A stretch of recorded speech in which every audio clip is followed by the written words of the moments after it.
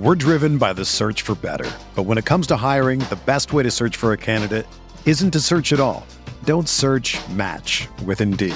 Indeed is your matching and hiring platform with over 350 million global monthly visitors, according to Indeed data, and a matching engine that helps you find quality candidates fast. Ditch the busy work. Use Indeed for scheduling, screening, and messaging so you can connect with candidates faster.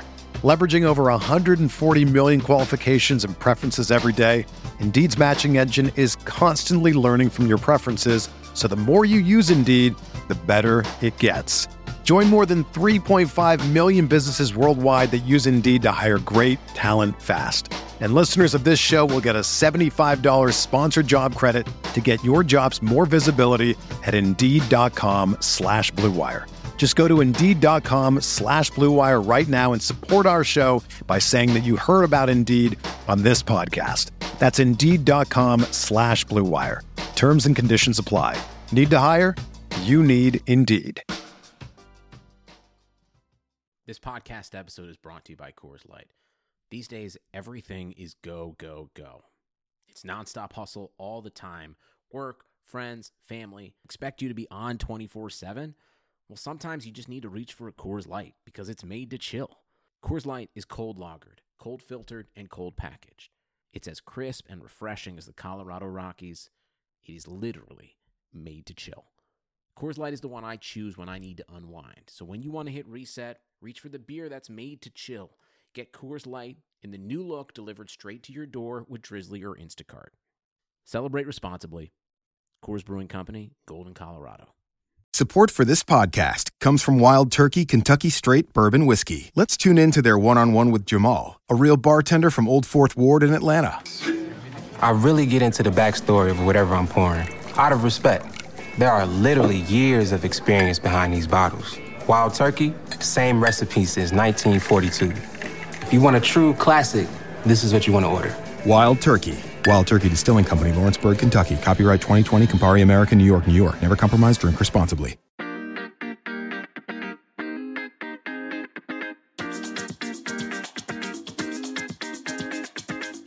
This is the RotoWire Fantasy Football Podcast. Here's your host, John Halpin. Hey everybody, it's John Halpin. Welcome to the Monday, September 18th edition of the RotoWire Fantasy Football Podcast, sponsored by Fanball. And with me today is my colleague Derek Van Riper, who's here with me every Monday morning. We're going to wrap up most of week 2. I guess we got a plan for Kareem Hunt's Hall of Fame induction, Derek. Is that right? Yeah, it's a shame he didn't run a faster 40 time because that deterred some people from getting excited about him. Mm-hmm. Le'Veon Bell had the same problem. We said it before, he's not necessarily Le'Veon Bell, but he's in a great situation, clearly has the skills to be a lead back in a league where lead backs are increasingly difficult to come by. I mean, this has been a strange 2 weeks in the league. I know there was plenty of offense yesterday. Week 2 was much more normal from an overall production standpoint than week 1. But I'm looking at a lot of matchups across most of my leagues and seeing really lopsided scores and some surprisingly low totals from a good number of teams. Right. I agree. Kareem Hunt, by the way, everybody, like you said, skills to be a lead back, 216 pounds, fast enough, like you said. Yesterday, Kareem Hunt went 13 for 81, 2 touchdowns on the ground, 3 for 28 through the air. He has been if you redrafted right now, is he a top 5? Yeah, I mean, I think he would be because with Beckham, we're still not sure about the health of his ankle, even though he could play on Monday night here in week 2. Antonio Brown would still be up there. Zeke would probably still fall because of the pending legal situation and what we'll talk about happened to him in a little while. I could see Kareem Hunt going top 5 because there were NFFC drafts that drafted after the week 1 Thursday game where you could bank his stats from week 1. And he was going top 3 in those. So now that you get 2 games that you've seen him, I think I could see people pushing him up there. All right, everybody, we need to thank Fanball for sponsoring the RotoWire Fantasy Football Podcast. Check them out now, fanball.com. Derek, did you win at Fanball DFS yesterday? I did. I joined a free roll. There's a Chase to Charge free roll contest they've done these first 2 weeks, and I did surprisingly well at a top 10 finish in like a 1,300 person free roll. So My fan ball number might be going up this week, John. Nice. We're going to talk about the fan ball number in a minute, everybody. So that's good news. See, you can win. If you want to play fan ball, that's the way to go. Everybody, check us out on Twitter. Derek's at Derek Van Riper. I'm at JHalpin37. You can also tweet us at RotoWire. Get player updates at RotoWire NFL. Hey, so who scored someone scored 3 touchdowns yesterday, and it's slipping my mind. 3 touchdowns yesterday. Yes. CJ Anderson? Anderson was a beast yesterday. Yeah. He looked really, he looked good in week 1 also, but he looked ridiculous yesterday. Did. Yeah. But someone on the RotoWire NFL account, I guess it was Tim, used the word thrice to describe 3 touchdowns. So I was going to bring that up on Twitter later. That was definitely Heaney. Had to be, right? Had to be Heaney. Could not have been anyone else that would use thrice in a tweet. Yeah, I'm gonna get on his case a little bit about that. All right, everybody, let's get it. We're gonna go through a little game by game. Some games more than others. Let's start with Bears Bucks. This one was a rout. There was, Jacquizz Rodgers was busy, as we thought. The Bears back. Jordan Howard. You worried if you own Jordan Howard? Yeah, I mean, I'm worried because this was not at all a script that I thought we'd see from the Bears. I didn't think they'd get blown out by anybody really this year, and especially a team like Tampa Bay. I know some people like Tampa Bay as a sleeper to make a run. I think even some people had them going to the Super Bowl. I don't see them being quite at that level yet, but give yourself a pat on the back if you really like Tampa Bay because they got out to a nice start. I think the problem with Jordan Howard is going to be Tariq Cohen in obvious passing situations. I mean, I'm not worried about the 9-7 split in the carries. That was just game flow and the Bears being down 26-0 at halftime. I'm concerned by Tariq Cohen getting 9 targets and catching 8 passes and Jordan Howard getting 1 target and not catching it. Like that's where I think the amount of value I had projected for Jordan Howard going into the season has taken a hit. I did not expect Tariq Cohen to be this much of a factor through these first 2 games. So I think you scale back the expectations in terms of the catches for Howard. Maybe he's a 20 to 25 catch guy as opposed to 40 plus. Maybe it's even less than that. I mean, that's in the range of possibilities. But skills wise, man, I am very surprised this happened. They're back home in week 3 against the Steelers, and they're on the road against the Packers in week 4. So a couple spots where the Bears, if they are making mistakes, they could pay for it dearly against 2 very high-powered offenses. Right. Tariq Cohen, 16 catches in his first 2 games. And that's pretty. Who on earth saw anything like that coming? The other one I want to ask you about in the Bears, and I know this is the game flow matters. Kendall Wright, 7 for 69. I think before week 1, a lot of us thought Kendall Wright would be the PPR target, and week 1 it didn't work. And people kind of went, sometimes we do that. One week we go, oh, forget that. And 7 for 69. Is he startable in PPR at this point? Yeah, I mean, I think he's basically your 4th receiver in a full PPR league. There's at least one NFFC league. It's the one where it's the beat DVR league. It's only a 12-teamer, but you start 3 receivers and lost Allen Robinson already. Right. I would be thrilled to have Kendall Wright right now just to plug in as a Band-Aid, a guy that might go 5 for 60 more often than not. But I'll take 11 points for my 3rd receiver if I've lost somebody already or when the bye weeks come up. And target distribution, 10 to Wright, 9 to Cohen, 9 to Miller. It's 28 of the 45 targets went to one of those 3 guys. Deontay Thompson had that late TD. I don't know if there's a lot of value with him or Tanner Gentry right now. So, yeah, I think Wright's the guy that has the best rapport with Glennon.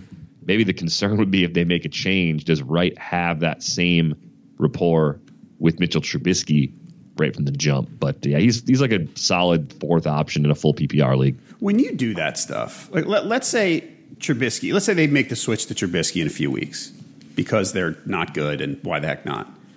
Do you buy into that whole, hey, let me look for the 2nd string receiver who might have the rapport with him from practice? I do to an extent. I mean, I think in a situation like Chicago, I would, because it's a wide open depth chart anyway. So they may want to elevate somebody like a Thompson or like a Tanner Gentry into a more prominent role because there's so little that separates some of those 2nd string players from the starters in some situations. And the Bears have exactly that type of configuration right now at that group of pass catchers. All right, let's go to Bears Bucks. Sorry, not Bears Bucks. Panthers Bills. Oh my goodness, there's nothing to talk about here. LaShawn McCoy had a terrible day. which the matchup, I mean, PPR, he saved you by getting some catches late. He had 6 catches for 34. Offensively, this game stunk for everyone involved. Tyrod Taylor got some on the ground, which was okay. The Greg Olsen injury is the big deal news here. He broke his foot. We're looking at half the season he's going to miss. Jake and I are going to talk about free agent targets on the Tuesday podcast. Would you be looking at Ed Dickson right now? It'd to be a 2 tight end league, yeah. I think. I mean, I think what they're going to have to do is find more ways to get Christian McCaffrey involved. Like that, there's your solution. The short and intermediate passing game. Maybe you have some screens and some stuff designed for Curtis Samuel as well. But if you're kind of redistributing the targets you would normally give to Olsen, I would hope that like 40 to 50% of those can go to Christian McCaffrey. Right. I hope so. He couldn't run yesterday. None of them could. So it was just, I don't know. It was an ugly offensive game. Let's put it that way. I'm trying to think who else. Cam. Yeah, I know you and I talked before, and I watched this whole game. Cam was inaccurate again. I mean, he didn't have any help, and he was he was just getting chased all day. But he missed a couple of wide open guys. He actually missed McCaffrey at the goal line. He was on the run. I mean, I think he was wide open. He just threw it over his head. And I don't know. I don't want to say something's not right. The problem with Cam is I'm not a Cam hater. I think Cam's really good. But accuracy has never been his strong suit. And right now, I don't know if the injury, and the lack of reps in training camp is exacerbating that issue. But it's just, he's missing easy ones. It's no fun to watch.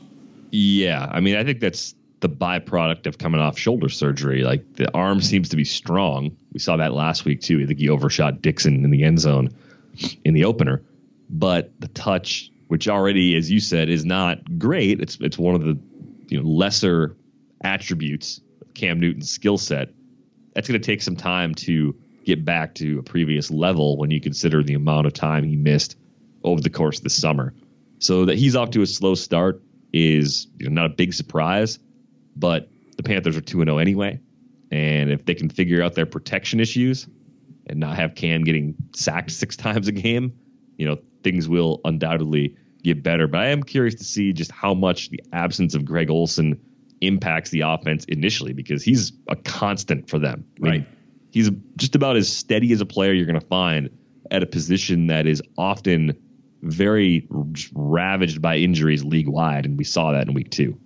You know what the tonic is for offensive struggles? The Saints. Yes, so that helps. Here they come in week 3.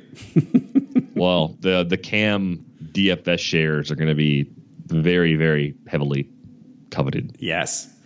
Browns-Ravens, not a close game. Deshaun Kaiser left for a while with a migraine, came back. Buck Allen is the guy we need to talk about here, because he was the busiest back in the Ravens' backfield in a game that they were winning. People thought, it would be Terrence West early downs, Buck Allen later. And here we go. And Buck Allen, let's see, 14 for 66 on the ground and 5 for 35 with a touchdown through the air. He is going to be a very popular man this week in the leagues where he wasn't picked up last week. Yeah, I mean, probably like 8 and 10 team leagues, especially. Those would be the spots where some team probably didn't take the flyer, if anywhere. I mean, if there's 12 and 14 team leagues where he's out there, the fab piggy banks are going to get crushed as people try to scramble to get him. Terrence West, it's weird because I don't think there's a lot that separates those two as players. Clearly, the Ravens see something. And I know they've got a little more invested in Buck Allen as a mid-round draft pick or a late-round draft pick a few years back. The pass catching opportunities, the carries, even last week, the carry volume favored Allen. We thought maybe that was because they were protecting a big lead. Clearly, things have shifted in some way on that depth chart. I mean, Alex Collins got 7 carries for 42 yards, too. That was kind of a surprise when you look at the way the total workload was distributed. And then you look at the Ravens, their passing game.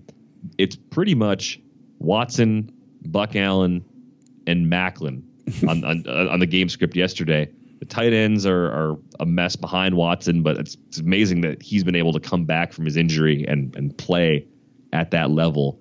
It's not totally unlike Dennis Pitta, just surprising us last year with his role. We know the Ravens love throwing to the tight end, but Mike Wallace has had 2 just brutal games to start the year. And I know with Flacco missing all of the preseason, the downfield passing game is probably the last thing that might come back.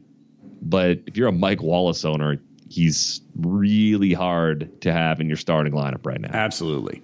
Buck Allen, by the way, 16% ownership on Yahoo still. So you're doing okay. You can still go get him, everybody, and you're going to want to. Outsnapped West 43-16, by the way. Cardinals, Colts. Man, you know what? I picked the Colts, and I thought they were going to make me look smart.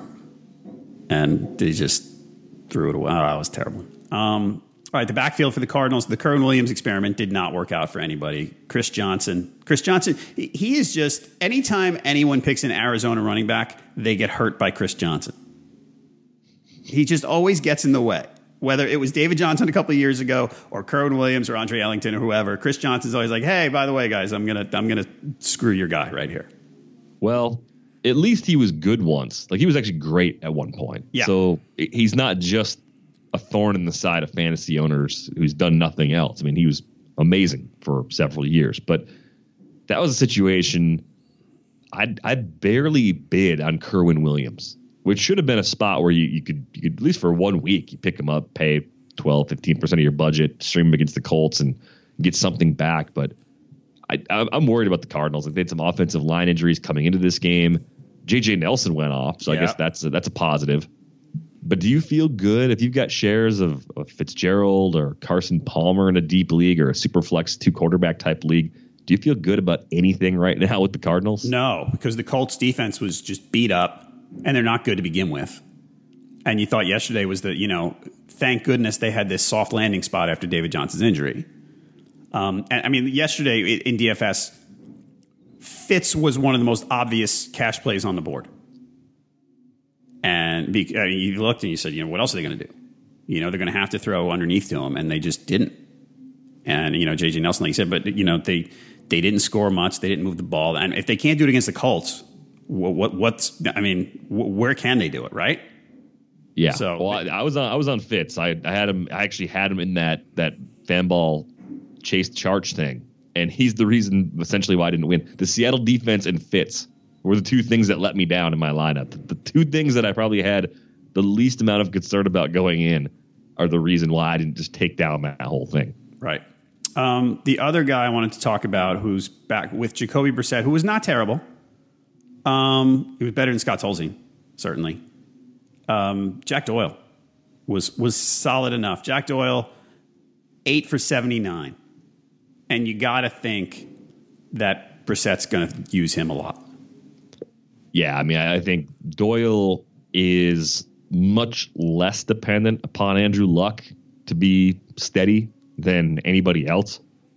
But I think the Colts offense, T.Y. Hilton's at least getting a bump because Brissett can throw the ball downfield. Compared to Tolzien, it's an upgrade for Hilton too. I'm still looking at Hilton though and Dante Moncrief, and I'm so happy I don't have any exposure to them in my season-long leagues. I couldn't do it with the uncertainty with Luck. Right. That Hilton, just as good as he is, so much of what he does is on big plays, and I just didn't see his path for him to really make a lot of big plays. This was a pretty tough matchup, although Hilton's one of those players that if you match him up against Patrick Peterson, Peterson's big and physical, and Hilton's just quick and small. Like, that's a tough matchup for some of those big physical shutdown corners. Right. I don't know, man. I'm not even trying to buy low on Hilton right now because I don't feel like Andrew Luck's even close to returning. And I have a little bit of Hilton, and I'm a little annoyed about it, I got to say. I think I benched him yesterday in one of the leagues that I have him. So is Doyle right now? I think Doyle's, after what I saw yesterday, I don't want to overreact to one game, but I think Doyle's probably a top 10 tight end moving forward. You agree? Yeah, I think so. I mean, he's right around that range kind of coming into the season, and we have a bunch of injuries now at tight end. Right. So that'll push him. If he's not top 10, he's very close. He's top 12 at least. He's probably going to see a little surge in ownership, and rightfully so, because the Colts offense seems to be in slightly better hands now, and eventually Andrew Luck at some point will come back, and that will help Jack Doyle and the offense as a whole even more. 64% ownership for Doyle, by the way. Hey, did you know that I think we've got, I don't know if you hear it, I think SiriusXM Latino is an unofficial sponsor of today's podcast. I can't hear it coming through at all. You can't? So No. everybody, as I've mentioned probably too many times, there's a house being built next to me, literally right next to me. I have my office in the house is in front of the house, and the house is being built right next to it. They started building Friday. There are vans. There's music blaring. It's going to be quite entertaining. And the good thing is they'll be done by December, so it'll go through the entire football season. Oh yeah, well, consistency's good. There's a cornfield being turned into a subdivision at the end of my street. Like, Nice. the apartment I live in is pretty nice and isolated, the back corner of a neighborhood. But the neighborhood's about to get bigger, and every morning, about 5:30 or so, the construction trucks start rolling down the street. This is something I did not know when I signed the lease. I like the place I live. It's not unbearable, but it's one of those perks that you didn't expect to have. You're Exactly. like, oh, this is here, and this is going to take a while because that's a big cornfield and that's a lot of equipment. So, yeah, construction's is pretty bad. But the one place that you don't really realize is under constant construction until you go there. Like, as someone who didn't grow up in New York, like when you are in Midtown Manhattan, even walking around, Yeah. everything is under constant construction. Everything. Everything. It's the only part of New York I've really ever been to. But when you watch any TV show set in New York, the amount of scaffolding magically disappears. It is just nowhere to be seen on most shows. When you go there, you're like, oh, holy crap, this city's old and big and stuff's breaking and falling apart all the time. So it's constantly being repaired. That would drive me crazy. Yep. Because I stayed at a hotel where they were doing something to the street. They had jackhammers out. And that was starting up at like 6 a.m. on a Saturday, no less. And I was like, wow, this is every day around this area for people. Like, this is always going to be happening because it's so heavily used, it's constantly broken. And you learn to sleep through it when you live there. The constant noise, right? I mean, Yes. and the traffic too. Like, depending on where you live, there's going to be constant traffic and ambulances going by all day long and stuff Yep. like that. Yeah, it's background noise eventually. It really is. Garbage trucks going in reverse and beeping at 3:30 in the morning, stuff like that. It's just, you just learn. You just get used to it. Yeah, by the way, New York pet peeve. I grew up there, as you know. TV pet peeve. Are you a Seinfeld fan? Yeah. Okay. My biggest pet peeve about Seinfeld, because you talked about the scaffolding, and I thought about when I lived there, sometimes the scaffolding is good when you need shelter from rain and things like that. You're like, oh, where's some scaffolding that I can walk under across the street? But at Seinfeld, Jerry would go, if he'd go on a date, let's say, he'd go drive to the woman's apartment and pick her up. Nobody does that. No. You don't that- drive. You don't drive around the Upper West Side, pick someone up, and go to a movie. It's ridiculous. Like, I don't know Yeah. why they did that other than, I mean, I know they needed scenery, I guess. You need a setting for the scene, but I always watched that and went, how? I mean, and he's a New York guy and he knows it, so there had to be a reason, but I just never got that.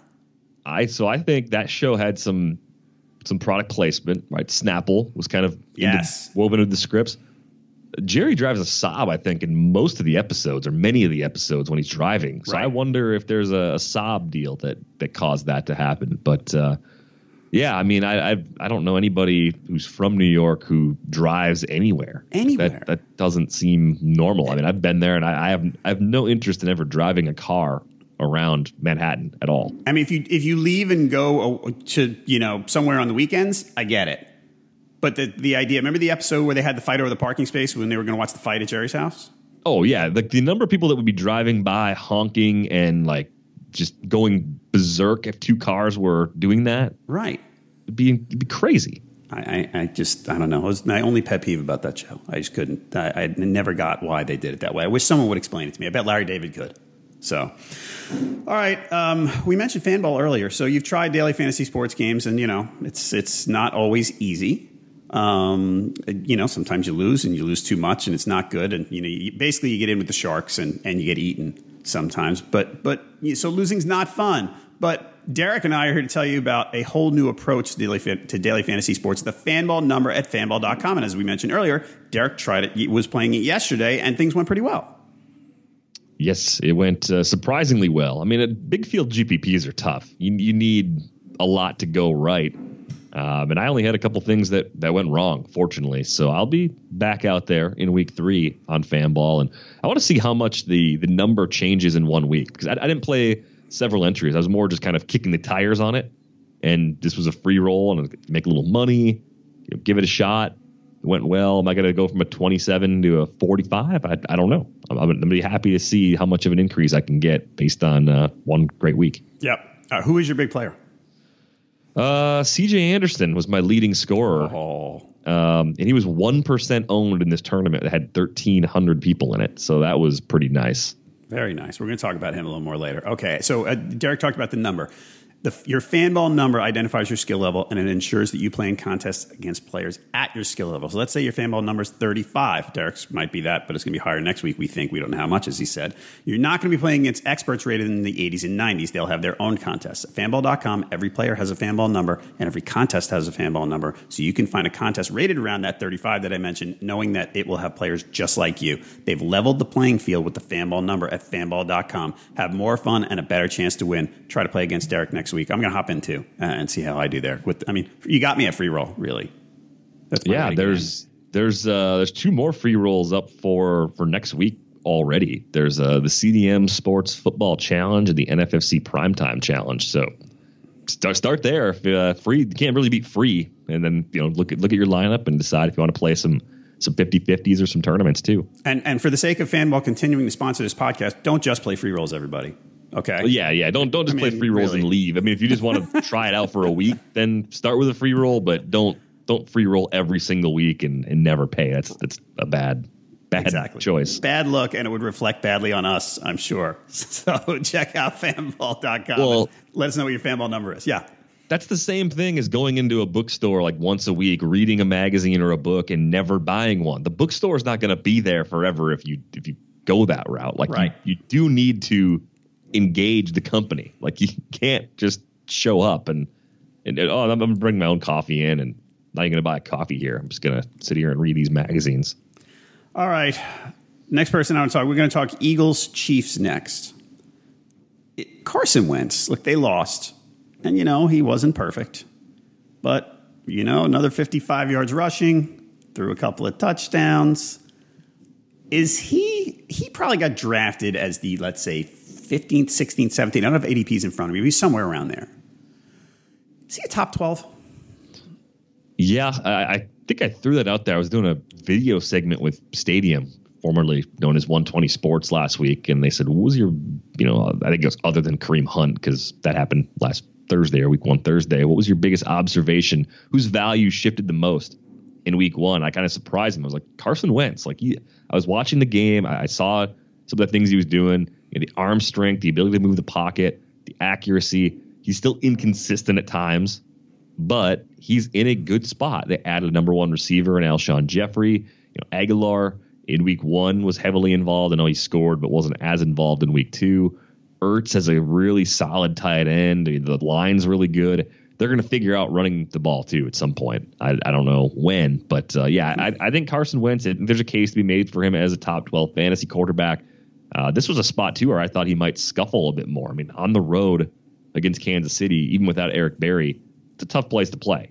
It's a tough assignment. They got a good pass rush, and if you're an Eagles fan, you're feeling pretty good about your quarterback situation. If you've got Wentz as your QB2 and Russell Wilson or Cam is underperforming, you're going to have some spots where I think you're comfortable playing Wentz over those guys. Yep. All right. I want to go to New England, New Orleans. Now, it's the Saints, as we mentioned earlier, right? It's the Saints. So you can't overanalyze anything. Chris Hogan, 5 for 78 and a touchdown, 6 targets. They spread it around yesterday. Gronk 9 targets, James White 8. Did Hogan? What's the level of convincing that Hogan did for you yesterday? I think when we talked about it on Friday, my position was this would be a great time coming out of this game to consider flipping Chris Hogan, because it might be relative to what he does week by week going forward. This could be a spike in value that you may never see again from him, at least as far as getting people that like him because of the Edelman injury. Cook's not playing overwhelmingly well in the first 2 games. Like the setup is really good to deal Chris Hogan away right now. I mean, everyone's going to throw on the Saints. We saw that in week 1 with Minnesota. Right. We saw it last week. Brady had 300 yards at halftime in this game. He's got a little knee injury right now. He downplayed that after the game, so hopefully that's nothing too serious. But 65 of 76 snaps again. I mean, Hogan's out there a lot.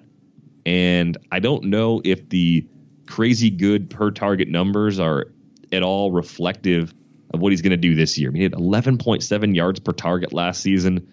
That seems ridiculously unsustainable, not just a little. Like, he's not going to fall from 11.7 to 10. I think he's more of like an 8.5 kind of guy. Right. And if he's not getting overwhelming volume, I think he's going to disappoint people a lot. Because look, I was the guy that was out there saying Brandon Cook's ceiling now is Antonio Brown from 2014. Right. And 2 weeks in, I look like a complete idiot. But the reason that's not working out is because the Patriots spread the ball around so effectively.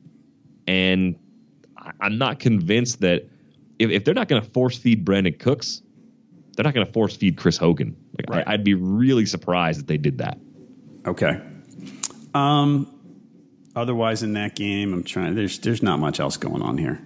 Let's go to Titans. This is an interesting one. Titans-Jags. Titans smoked these guys. I mean, the Jags were looking frisky last week, and I still like them this year to be better. But man, the Titans really they answered. I think we talked last week about how they had an interesting spot because after being such a trendy team, they were staring 0-2 in the face because they didn't have the easiest matchup on the road, and they just went in and they took care of business with the Jags.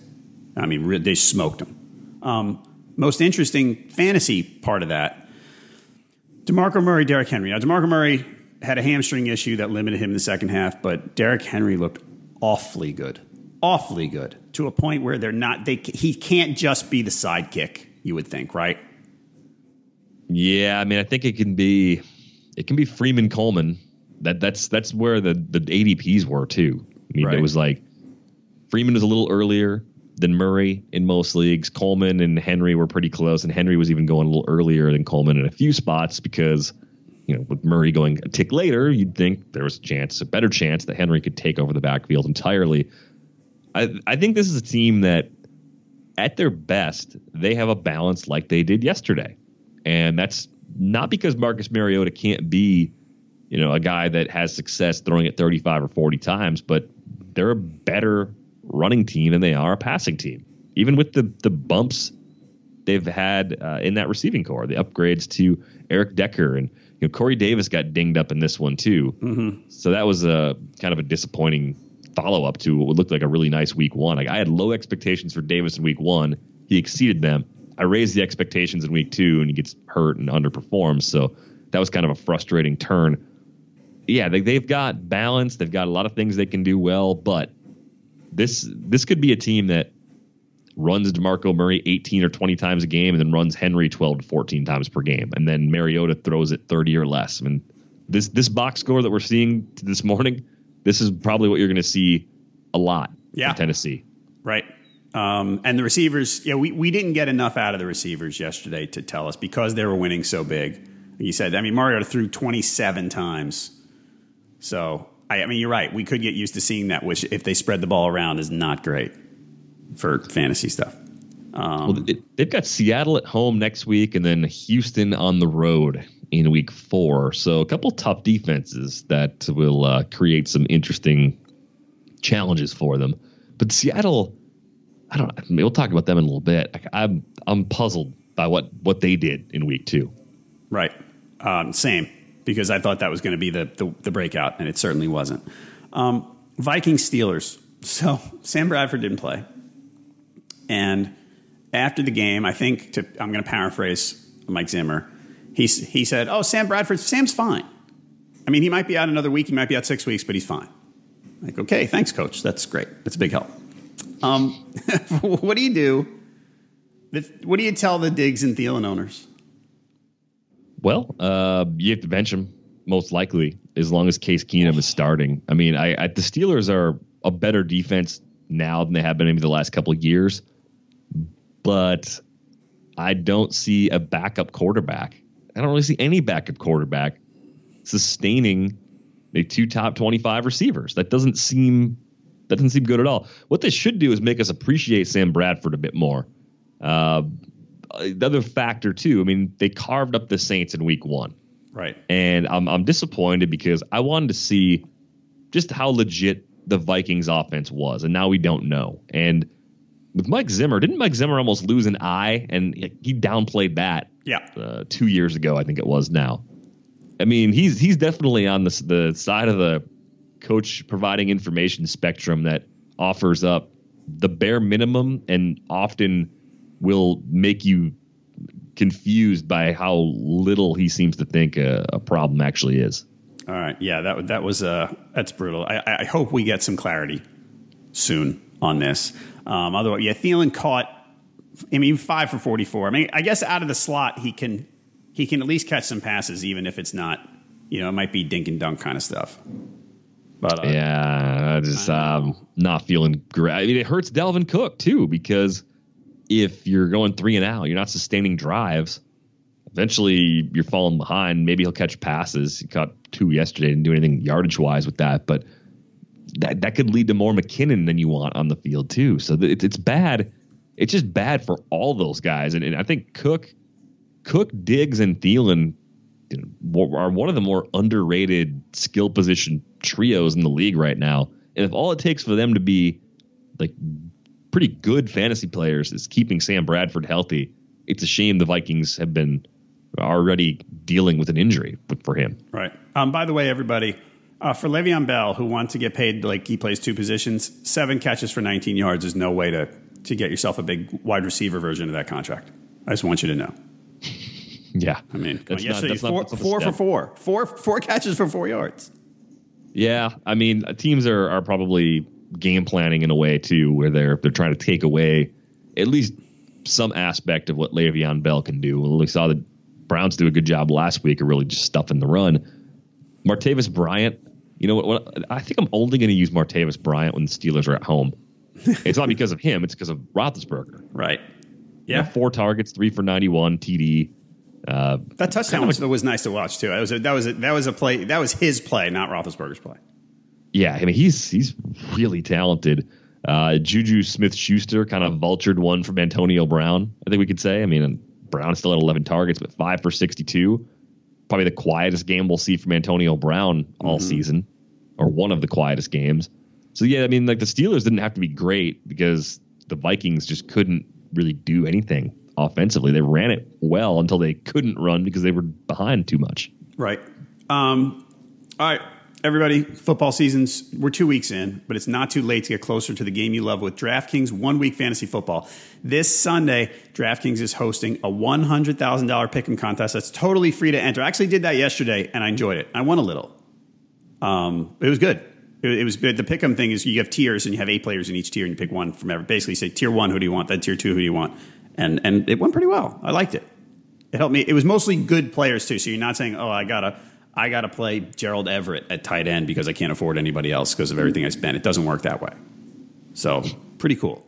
No offense, Gerald Everett got 91 yards, I think? Yeah, actually, yeah, pretty good game. All right. So sorry, Gerald Everett. I shouldn't have picked on you. Pick'em is the newest way to play 1 week fantasy football and drafting your teams faster than ever. DraftKings has organized players into 8 tiers. All you have to do is pick one player from each tier. Choose between public contests with big cash prizes or private contests where you can compete against a group of your friends. DraftKings also has beginner and casual contests where you'll play against people of similar skill level. And the best part is you get to draft a new team each week without any commitment. So get to DraftKings.com now and use promo code WIRE to play in DraftKings free contest with $100,000 in total prizes this Sunday. That's promo code WIRE to compete for your share of $100,000 in total prizes. Contest totally free to enter. Why wouldn't you try? DraftKings, the game inside the game. Eligibility restrictions apply. See DraftKings.com for details.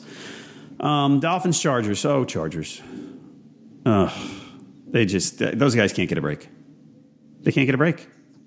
It always looks like it's going to work out, and it just doesn't work out. Terrible. Yeah. I saw it was recently in an antique store because I lead a very strange life. And inside one of the glass cases, there was the old tabletop football game where you have the plastic kicker.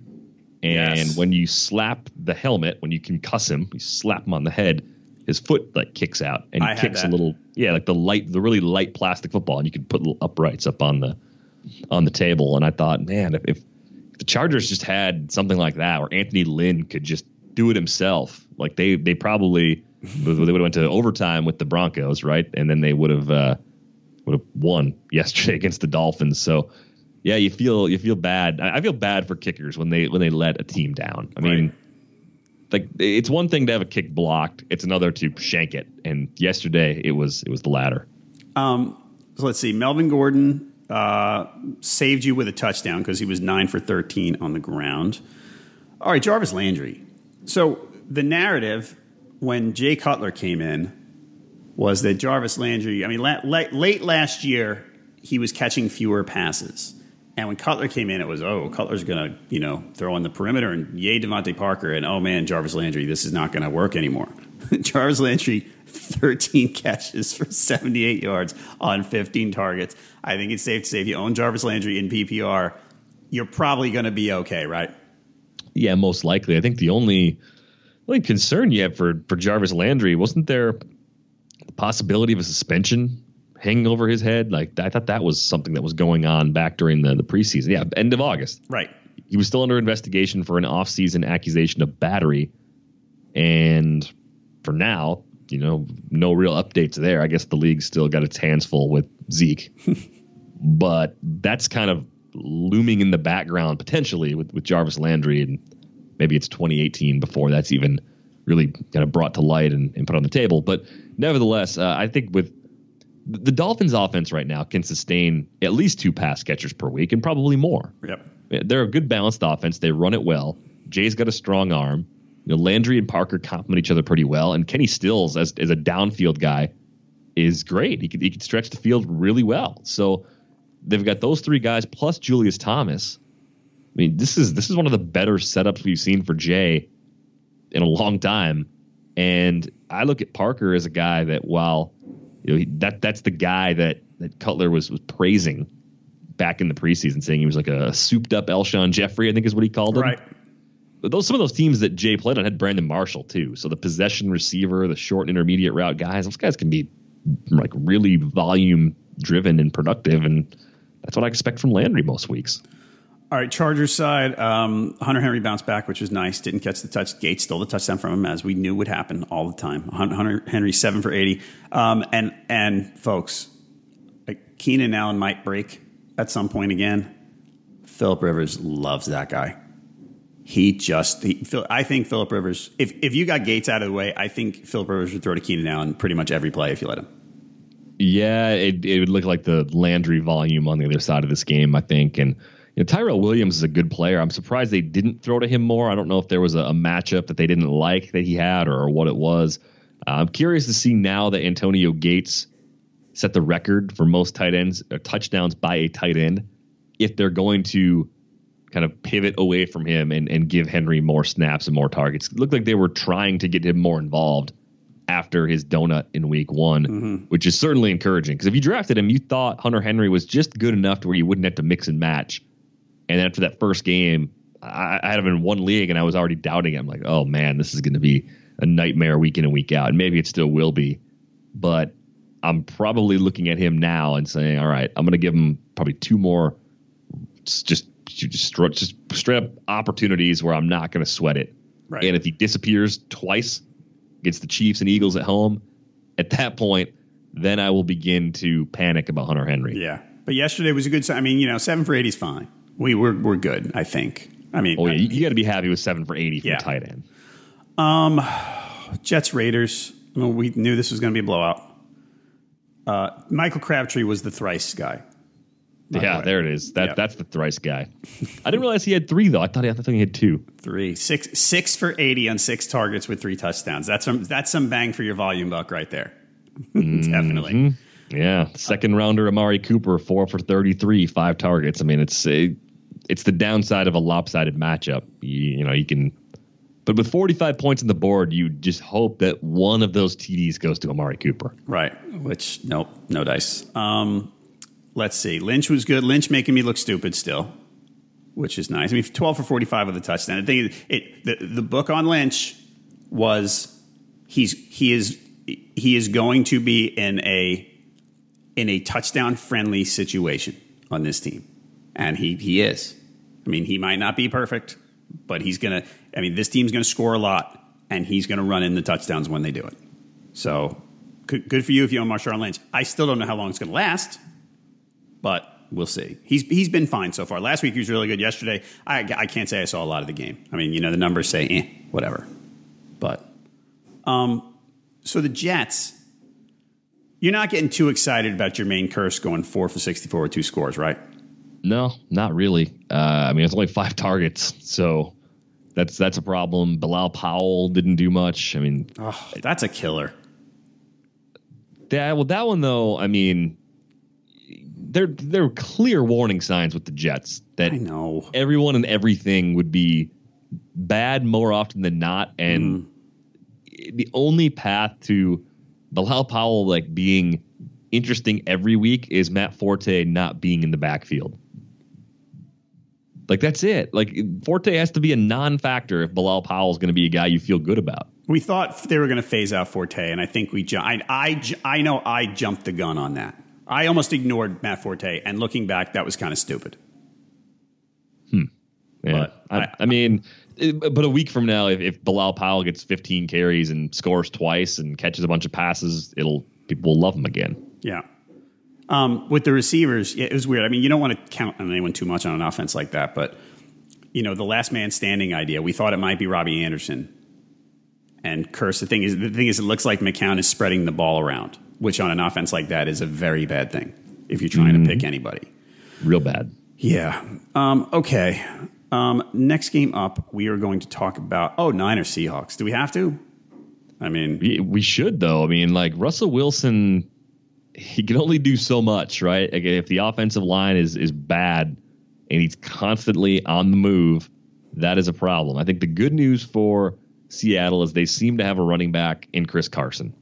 Rawls didn't do much. He didn't fumble in this game. I don't know why I thought he fumbled. I don't know where I saw that, but he didn't fumble. Chris Carson was 20 carries, 93 yards behind that offensive line. That's his job. And Eddie Lacy, as feared in week 1, appears to be completely done. Done. Yes. So, but yeah, Chris Carson. I mean, last week, I think we thought, well, when Rawls gets back, this is, that's going to be, they kind of want him to take over. We thought, well, but some people, it's funny. I think it was one of the, whatever the SB Nation site is it Field Gulls or 12 Acre Fortress? I forget what is that. I forget who the Seahawks site is, but they were basically wrote last week, would they just let Chris Carson have the job already? Because he should. And it looks like they were right. Request granted. I mean, 100 yards from scrimmage, and he looks great. What are you doing right now if you're Jimmy Graham owner? I mean, like, how are you feeling about him? Like, are you going through some of the things that Hunter Henry owners were experiencing in week 1 and starting to think about whether or not you actually want him in your lineup next week? I mean, it's all going to come down to who's your alternative. But wow, like, I have been surprised at how quiet Jimmy Graham has been through 2 weeks. Me too, because their line wasn't good last year either, right? Mm-hmm. And he was good. So yeah, I don't know what you do. I mean, you're not 2 weeks. You're not. Here's the problem. I sit here and I say things like 2 weeks, you're not going to cut bait, right? But you can't wait too much in fantasy football. Baseball's different. You and I both are heavy fantasy baseball players. In baseball, you're going to the water's going to reach its level here. I mean, your leash on Jimmy Graham can't be long. No, but think about it this way. This is what I would like to do. When something's going wrong with a player, I kind of look back and say, has this gone wrong this way before? The first 2 weeks of last year, almost the exact same thing happened to Seattle's offense, by the way. Mm-hmm. They won one game 12-10 against the Dolphins at home. Dolphins, I think, were okay, not great. They're better than the Niners are now. But that was week 1. That was a game where Jay Ajayi got left at home. And then right. they lost to the Rams in week 2 last year. And in those 2 games, Jimmy Graham had a combined 5 targets. So he was more productive than he's been in the first 2 games this year. Caught 4 passes for 53 yards. He was disappointing to start last year, too. That in and of itself doesn't really mean anything, but it took their offense a couple games to get going last year. And I wonder if now that they've figured out who their running back is with Carson, if we're going to start to see a little more consistency. And once they started feeding more targets to Graham last year, he went on a nice little run in late September, early October, and didn't really look back. I mean, there were a couple duds late in the year. There was the the December game against the Packers where he only had 1 catch for 16 yards. There was the second meeting against the Rams where he had 1 for 31, and those were around the fantasy playoffs. So even though he'll get you to the point of top 6 tight end probably by the end of the season, it's the nature of the position, I think, where we underestimate sometimes that guys can just disappear from that spot. So you're hanging in. Okay. I have to because I believe in the talent, and I think the point you make about their offensive line being bad last year, it's there. Like he's not there just to block. They know what he can do for that offense. And after 2 games where they scored a combined, let's say 9 last week and just a crappy 12 this week, and they scored 21 points in 2 games. Like they're going to be making adjustments. Right. Yeah, I guess. Like I said, one more bad week, and I'm revisiting this completely. Good thing is you can find tight ends like Jack Doyle, like we talked about. So, all right, Cowboys Broncos. My goodness, what a butt kicking this was. Did you expect that at all? Like, I mean, this game was a pick'em. Like, yeah. I had no thought that either team could blow out the other. I didn't think the Broncos were offensively capable of blowing anybody out, even a team as weak as the Cowboys on defense. I think, based on one of the conversations we had last week about was Dallas's defense last week a product of the Giants' offensive debacle, I think the answer is a pretty clear yes. Yeah, it's this doesn't bode well for the Giants.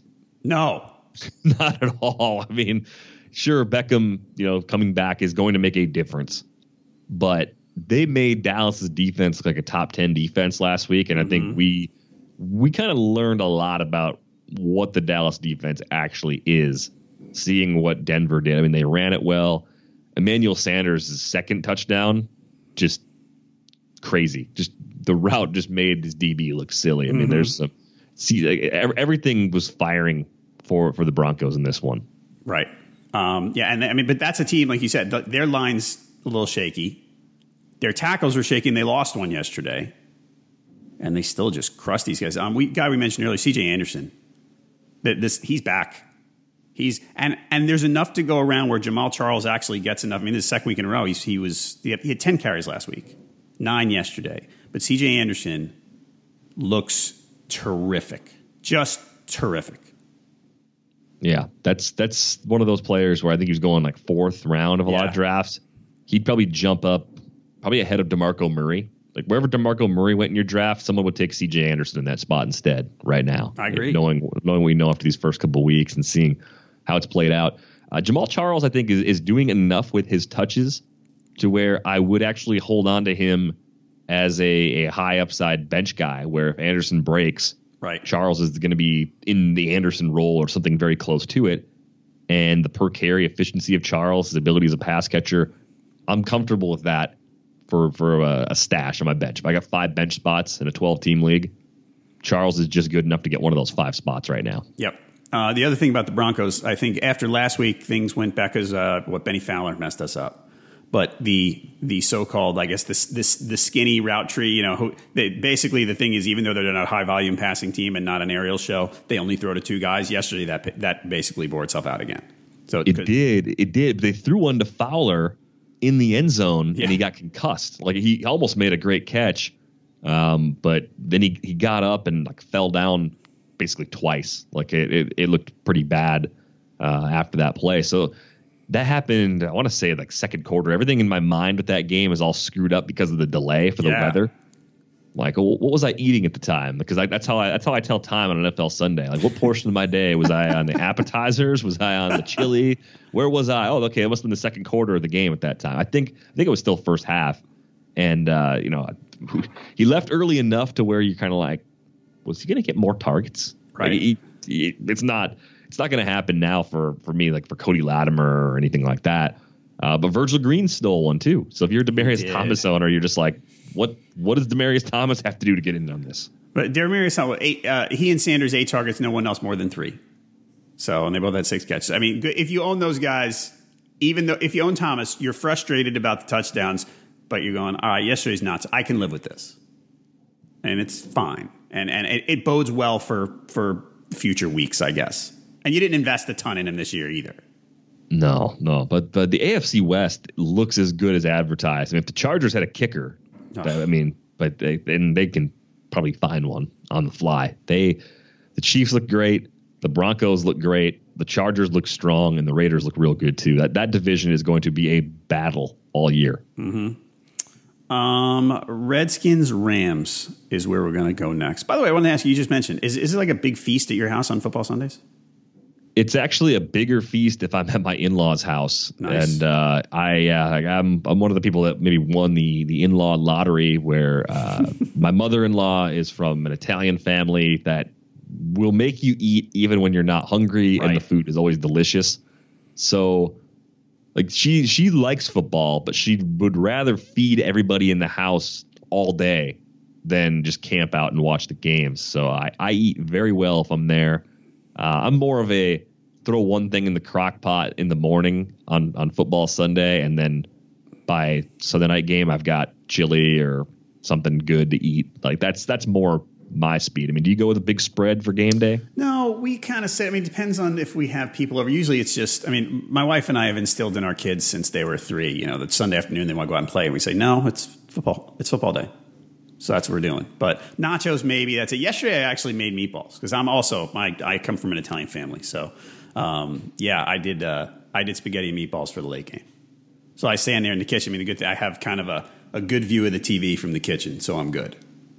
Yeah, the red zone's really helpful, by the way, for being able to follow everything. Because if you just had Sunday Ticket and you had to flip from game to game, you are not finding a way to multitask. Like that is the multitasking, is like going from game to game, just figuring out which channel you actually want to watch and having the laptop going. Like the red zone, like, and the open floor plan in conjunction with each other allow you to lead some semblance of a normal life for brief periods on Sunday, which is amazing. Right. It does. It's great. So, yeah, and Red Zone, the thing is, Sunday Ticket, I think I've told you before, my wife works for a cable company, so there's no Sunday Ticket here. But I don't know that, unless it was watching, let's say, one specific game I wanted, Sunday Ticket would let me watch a different game, but it still wouldn't give me a flavor of the whole slate, which is why I don't mind Red Zone. No, man, so. It's Red Zone all day unless you live out of market for your favorite team, and I can't be convinced otherwise. Right. All right, and I love the cable version. I love Scott Hansen. He's great. Great. Yeah, he's really good. And he apparently doesn't leave to relieve himself for the entire 7 hours that he's there, which I find fascinating. That's weird. I mean, there's got to be some kind of system to work around that, but I don't know. Man, that's from the too much information folder. All right, Redskins Rams. I think you and I talked about this, and I think we might have had this right, that this was an overreaction to both week ones, because the Rams are favored by, I think, 4.5 or so. Mm-hmm. Let's see here. If you own Terrell Pryor, what are you thinking right now? Well, Jordan Reed got hurt again, so targets should be there. And, you know, he was on a bad team last year, so people are going to say, is he good? And I think he is. When you watch him, he's big, he's fast, and he's got pretty good hands. So I don't know. Kirk Cousins, it's a new offense, right? Like Sean McVay is on the other sideline in this one, coaching the Rams. I know Jay Gruden's an offensive coach, so maybe there's some issues with that. They run it pretty well. Rob Kelly looked good before he got hurt, too, which is unfortunate for him. Right. And then Chris Thompson scores twice, catches some passes, but only gets 3 carries. Samaje Perine got 21 carries. So if you're a Perine owner, you're feeling pretty good about that volume. I'm looking at this team, and I'm still not sure I can definitively say that I'm like writing off Terrell Pryor, or that they even know what they're going to do in their own backfield week to week right now. Right. I mean, they're a strange team to figure out. They are. And Cousins, I was a big Cousins investor, and I'm not. I'm a little nervous at the moment, just because I don't know. I mean, maybe the chemistry issues are real with the receivers. With Pryor specifically. It definitely could be. He's got 15 targets through 2 games. He's still got a team high. He hasn't nobody else is getting more targets than Terrell Pryor right now, and he's already got 2 catches of 20 or more yards. All right. I don't know. It seems like a reasonable buy low target via trade right now. If someone out there is panicking in your league, I can see that. The other thing on the other side, you and I talked about Gurley on Friday. of how long our leash was with Gurley, not to, cut him or anything, but after week 1, we said, are we getting nervous about Todd Gurley? Are our fears being realized? Yesterday, you and Gurley, you feel a lot better about what you saw. Yeah, I mean, he's out there hurdling defenders, catching passes, getting over 5 yards per carry, really checking all the boxes. The only, I guess, yellow caution light you might see is 2 fumbles, and he lost one of them. Right. But still, the workload distribution, they didn't hand the ball off to any other running back. Like, Tavon Austin had a couple design runs, and Goff registered what they're calling 3 carries. I don't think they, by proper definition, were actual carries, but they were rushing attempts nonetheless. But Gurley has just complete control of the backfield, the same way that Jay Ajayi has that in Miami. Melvin Gordon mostly has that for the Chargers too. And I think I saw enough from Gurley yesterday where I'm really not going to sweat it. It would take a run of 3 or 4 games in a row where he looks like he did efficiency-wise in week 1 before I start to think, maybe something is wrong with this guy. He looked really good. Yeah, and he's going to catch, 40, 50 passes, it looks like, which is nice. Because he caught, 5 last week? And he was involved. 3 yesterday. So, that's nice to see. And we talked about Gerald Everett, by the way. If you're looking for it might be a 2 tight end league type of guy right now, but Gerald Everett, a little sneaky, I think. There's, he's not going to completely disprove the rookie tight end jinx thing, but it's not bad through a couple of weeks because he had a big catch last week too. So yeah, I think they I don't want to say they need someone to get hurt. I think what they have right now is they have too many weapons and not enough quality at quarterback for me to want to rely on second and third options. Like Watkins 2 for 30 on 2 targets. That's disappointing. Even Cooper Kupp 3 for 33, 6 targets. He had a team high 6 targets on a day where the Rams threw it 25 times. So the takeaway for me with Cooper Kupp is that Jared Goff is looking for him all the time. And I'm almost worried like how much he's looking towards Cooper Kupp compared to how much he's looking at Sammy Watkins. Because if you have a healthy Sammy Watkins, I don't care what you think of Cooper Kupp, how good you think he is. You can't tell me that Sammy Watkins isn't a more dynamic player than Cooper Kupp. Right. I agree totally. But in preseason, we kind of got the hint that he was going to look for Kupp a lot. And I just want to note to everybody that Derek just used the Los Angeles Rams and too many weapons in the same sentence. Yeah, I mean, it's relative to the quality of their quarterback. They have too many weapons that we like to use them all right now. Maybe too many weapons. Look, we're used to the Rams rolling out there with nothing. Yeah. All right. Last game, the night game. Falcons-Packers was not close. Who do we want? Ty Montgomery. Man, if you picked him, where do you draft him if you redraft? Now, I actually saw a conversation last night on Twitter. I think it was Mark Stopa and Pianowski and a couple other people and I think he said Ty Montgomery is a top 5 pick if you're redrafting today. Do you agree with that? No, not at all. I don't see it that way. I mean, I think the best thing about Ty Montgomery to this point is how little they've used Jamal Williams and the other running backs. And I would agree that the stock is up. You'd pay more for Montgomery now than you did 2 weeks ago. The biggest concern I have for Ty Montgomery is the durability over the course of the season. How is he going to withstand a heavy workload as the weeks pile up? It's a new position for him as of last season. That's going to be an issue. He's bulky. He's a solid guy. I think physically he's built for it. He just had injury issues going back to his time at Stanford that are deep enough to where I'm a little bit skeptical. I liked him where he was going a fair amount. I think the pass catching role last night ticked up even more than it normally would because Jordy Nelson left this game so early, and because you had to dump the ball off a lot to deal with the extra pressure the Falcons were getting because the Packers played this game with 2 backup tackles. Yeah, basically take the 2 starting tackles away from any offense and see how they look. And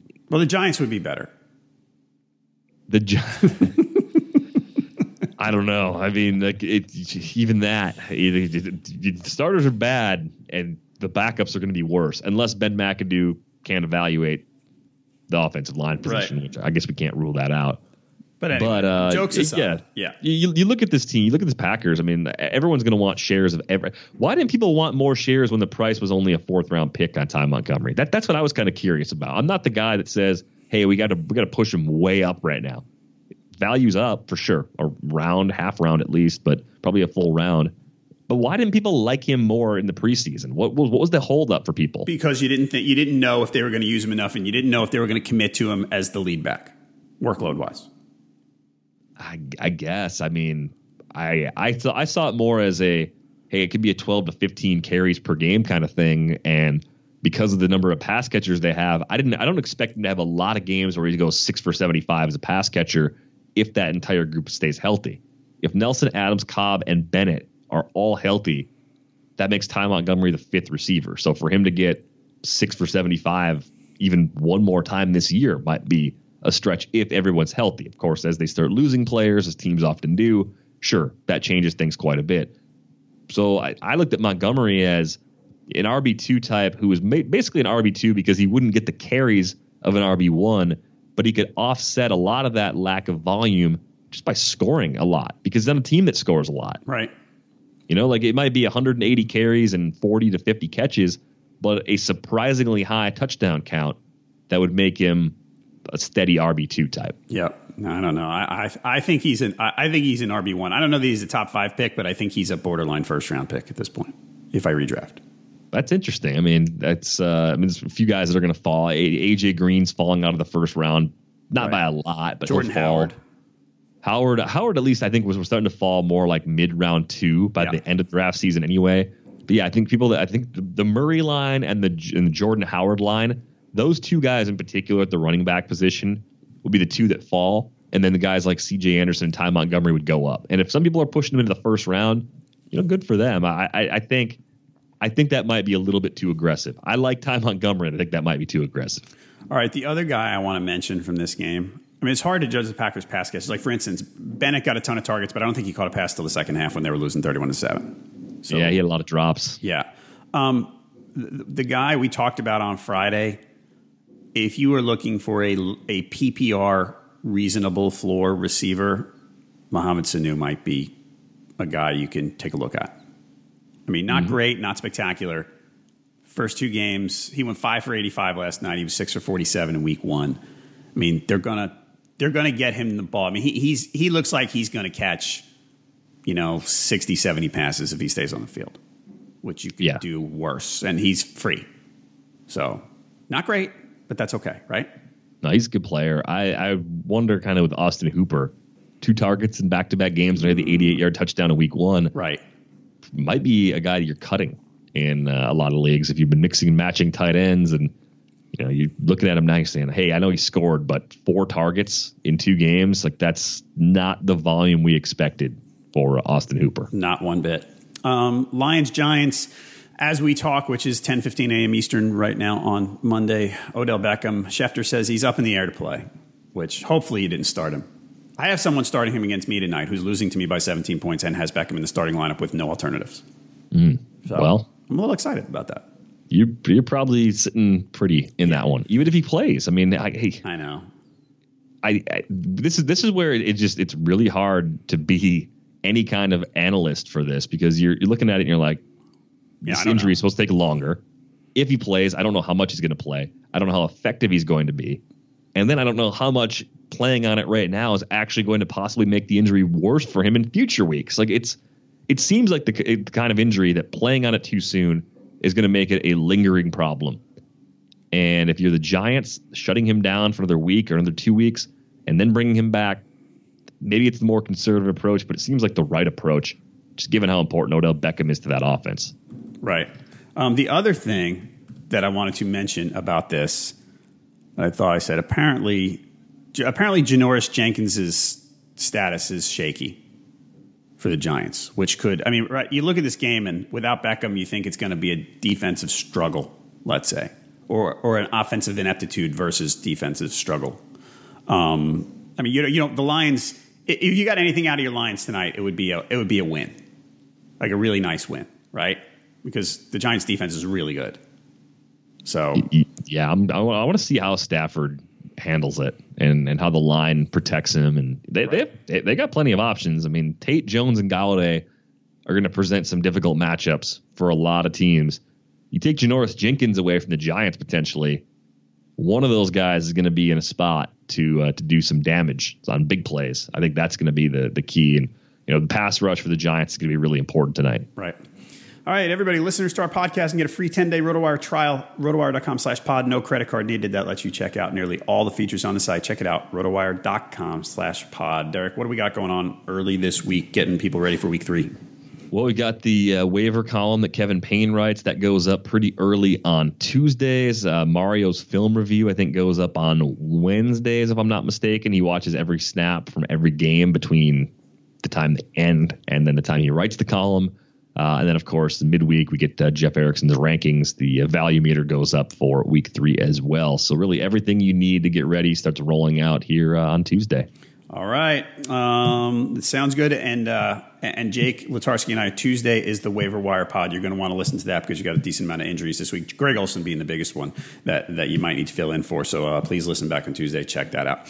All right, everybody. Thanks for listening to this edition of the RotoWire Fantasy Football Podcast, sponsored by FanBall. Again, please rate and review our podcast wherever you're listening. Like I said, we're back on Tuesday with the Waiver Wire Podcast, so check back then. For Derek Van Riper, I'm John Halpin. See you next time.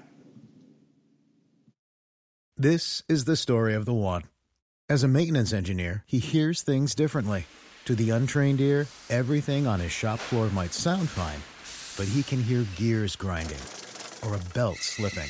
So he steps in to fix the problem at hand before it gets out of hand. And he knows Grainger's got the right product he needs to get the job done, which is music to his ears. Call, click Grainger.com, or just stop by. Grainger, for the ones who get it done.